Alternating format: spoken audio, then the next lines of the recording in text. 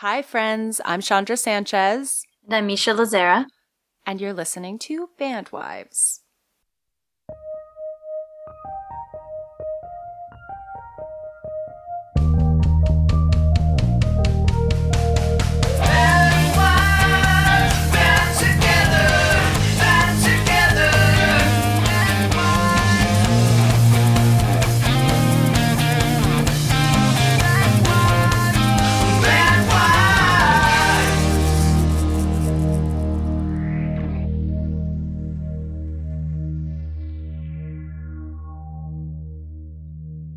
Hi. Hello, hello. How are you doing today? I'm doing great. The sun is shining. It is a new week. Claudio's home. I'm feeling good and adjusty and tired, but hiding it. How are you?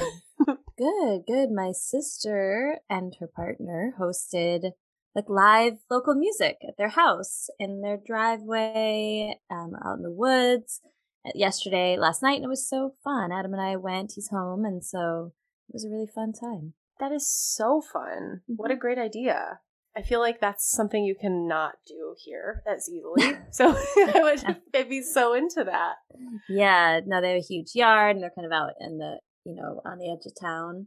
And so it was a blast. It was so fun. And then we got home and Sylvie was already cuddled up in her bed. And so that was my sweet. Friday night. How are you doing? Coming weekend, we are going to see our friend's show. He's playing his second show with his band, I think in Queens. So we're going to go do that. And then a little birthday party for Eloise, Abigail's daughter. Oh.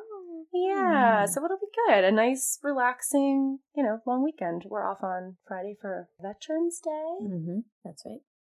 Yeah, so it'll be good. I'm really looking forward to just getting into routine.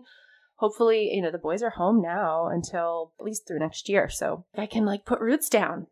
Yeah, I know. We have the holiday shows, which I'm so looking forward to. We need to get something set in the book so we can maybe do our shared viewing of Orchestra Wives, which is a film from when? The 40s? The 40s, yeah. I cannot wait. It has rave reviews. Granted, there were 5 films in the 40s, but people loved that one. Something that I think I mentioned the other day when we were talking about it was that the song "At Last" originated in that film. Orchestra That's pretty Wives. Cool. Yeah, we need to watch it, and hopefully with viewers, listeners around us. Yeah. Somehow. If you guys are listening to this, and you have any suggestions for a platform that we can kind of live stream a movie and chit chat with you guys about it, that would be very helpful because tech is not our thing. We're learning. Yes. Well, speaking of tech, I think it's relevant to our question today. Yes, it is. And I will ask that from Instagram. We got a DM and it says, as a fan, when I see internet trolls criticizing and insulting my favorite artists, sometimes I feel so offended and angry. I find it so difficult not to hop in and defend them. How do you handle being public figures and/or loving public figures in today's day and age of the internet? This is such a great question. I think it's multifaceted. To start, for me, what I don't understand is why having a creative job makes you a target, or why people feel that because you do this one thing for a living, you shouldn't be able to have opinions. You shouldn't be able to change, to do things differently, to speak out about anything else. It's a job, right? It's a career. People try to shut it down and say that you don't deserve to have a voice because you're an entertainer. It's just shut up and make a song. Well, no one tells you to shut up and do an oil change. What are you talking about? It really makes me crazy because we're all on the same playing field here, right? We all have these things that we've chosen to do to make a living, but that doesn't diminish your ability to have feelings and to have thoughts and opinions. So that's the first thing. I don't love when people say negative things. I think I've learned over the years to dive into the comment section way less than I used to for self-preserving reasons, because I get really pissed when I read things that are negative about these people that I know personally. Obviously my husband, but everybody involved in the band. And it's especially when it's something that people think that they understand or that they know about, but they actually don't have information about. Yeah. You know, and then you're like, do I get into this? Like, no, it's really not my job to inform them. Mm-hmm. It's not their job to know most of the time. People are going to have opinions, you know, and I think it's hard to allow the positive ones and then get mad about the negative ones. Yes. And those are the ones you fixate on clearly. But I think to just recognize that as much as we're allowed to do the things we want to do, people are allowed to talk about them. And I don't know. I don't really have, I don't have any advice except like stay out of the comments. But there is a protective nature that snaps into place when you see something like that.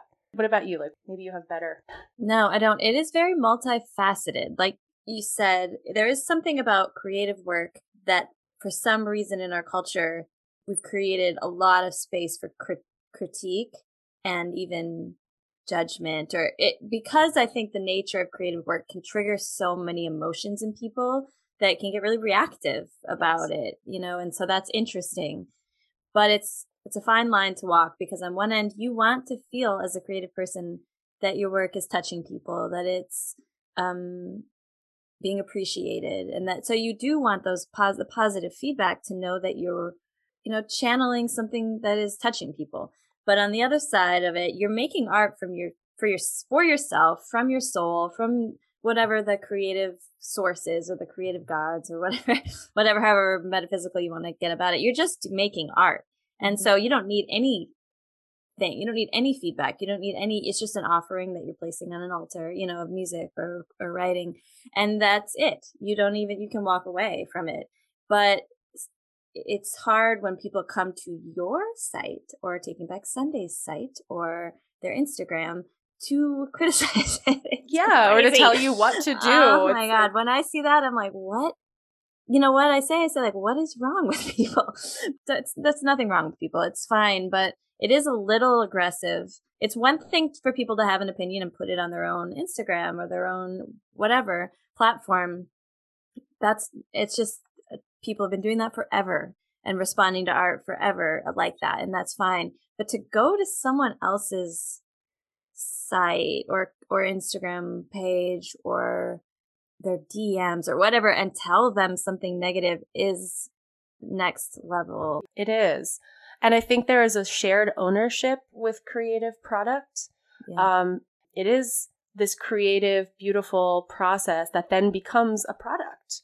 And so I think it's really hard for people sometimes to separate, I'm supporting this artist, or I'm supporting this writer, I'm supporting this process. I should have a say in what that looks like. And there's this weird sense of ownership that happens sometimes when it's great, when it's productive, when it's open. It can be really lovely. Like it's creating this fan base and community where people like let each other grow and then support each other's art. And so it can really work in nice ways. But when it becomes, you know, I don't like that you're happy because your art has changed. I think you should be a miserable, depressed person so that you can continue making the art that I want you to make. That's a totally different, a different animal. And that's not healthy for, you know, people like you and I to be on the inside of what that creation looks like and to watch the process and see how meaningful it is. And how much somebody like bleeds into an album or into a project that they're working on, and the vulnerability of putting that out into the world, and then to have people just not even be constructive, but just be mean. Yeah, like be offended. It's interesting. And that thing you said about like that it is a product, like a live show is a, you know, you pay for that potentially. And so you're responding to the like a product review, which is not what art is. It's not. And we can see it that way and make sense of it in that sense where people are responding, but in another sense it's more pure, you know. It's like, can we move from the like kind of hyper commercialization or capitalism of that, but at the same time it's interesting to me because like art's always been critiqued, and so that's fine. You have an opinion, but it's not the fact. When I look at a lot of book reviews for books I'm going to read or books that I love, like even Handmaid's Tale, right? And there's a lot of 1-star reviews where people are so offended, but they're also like, they don't understand that their interaction with it isn't just their own. They really take it for fact. They believe everything they think. And so they think that the book is bad instead of just, this wasn't for me, or it scared me and I didn't like it. And instead I'm telling everyone that it was bad. I don't know, whatever people are responding to is fine, and their opinions are fine, but not taking your opinion as fact, especially when it comes to art criticism, it can be frustrating for a writer and for a musician's wife. Yeah. If you're just looking at something without recognizing the process, that's what makes art important. You go to an art museum and the medium, you learn about their process, why things are done a certain way. That's valuable. And if you choose to just experience the product and your reaction is a negative one, that's okay. You're allowed to do that. And then the other thing I notice is there's a lot of misplaced rage because people don't necessarily understand how the industry works. Like, obviously the artist is going to do what they can to remedy situations and to show up and to be better and to not make mistakes, the next time, and, right the wrongs. But there's only so much in certain situations that things can be done. Yeah. I've seen that. I saw that a lot with the Rage Against the Machine summer tour. I love Rage Against the Machine very much. And so I would read the comments about the shows. I wanted to see what people were saying. And a lot of people were complaining about the price of tickets as if because their stance, they should be working for free or something, or letting people go for free. But it was the same thing. It's like, maybe you don't understand that when you hire unionized workers, or when you're paying your crew and every employee on the stage and every bus driver a living wage, that money has to come from somewhere. Yes. And that's why. It's because when you're paying $23 for a ticket at a big show, you might be wondering how that's possible. And you might ask if it's feasible that everyone's getting paid a living wage, And so I was fascinated by how many people, and besides the fact that Rage Against the Machine donated like so much money at every show, it was such a gap. Mm-hmm. And I think it really boils down to that we don't necessarily value art, even though we need it to survive, and people ingest it every single day. It is the soundtrack to your workday. It is the colors on your wall. People do not, at the heart of it, believe that it's real, valuable work. And I think that's because we've been pushed to believe that it's not real and valuable. And it is. And there's this line in a Rilo Kiley song, I think. It's like, folk singers sing songs for the working. We're just recreation for all the doctors and lawyers. I think about that often. It's really like, this is a meaningful career path, and this is just fun. And then there's also just the people who are assholes. Yes. Physical attacks or just mean people. Yeah. It comes back around, it's that karma, the idea. It's not even necessarily the notion of karma, but what you give out, you get back. And so it's just, you get stuck. People get stuck in critical, like cycles, or negative or unappreciative, ungrateful. Sometimes I see comments and I think, what a projection. What a projection. And then you feel it's easy to not be as reactive because you're like, I don't even need to get involved in that. Yeah. If you are in an argument with somebody and you ask them what can be done to change your mind, and they don't have an answer, that you're not going to change their mind. So I guess my advice for this listener would be, if it's something that you're not going to change somebody's opinion on, don't engage. If there's something that doesn't have a tangible fix, or you can't discuss in a healthy manner, just shut it down, walk away, go enjoy your life. Go do something beneficial or fun or that you enjoy. And to be fair, like, some people won't like every song, and they don't have to, and they won't. I just wish they wouldn't go to tell someone else that. Say it on your platform. Absolutely, you're entitled to your opinion. You're not going to like every song. You're not going to like every book. You're not going to like every experience. And that is completely valid. And you're completely welcome to share that. But you got to think about why you're sharing it, why you really feel that way. You're just kind of being open and curious. I mean, even with press, right? Certain outlets have just preconceived notions about what they like and what they don't like, what they're going to cover, what they're not going to cover. And this has been, with Coheed anyway, this is 20 years they've been doing this and churning away and growing despite being overlooked a lot of the time by larger press or by the general public or, what is popular music. Sometimes it doesn't matter. You find your niche and you just keep doing what you do, and we're not crying in our soup about it at night. It's like a moment of sadness where you're like, oh man, that somebody said something mean. That sucks.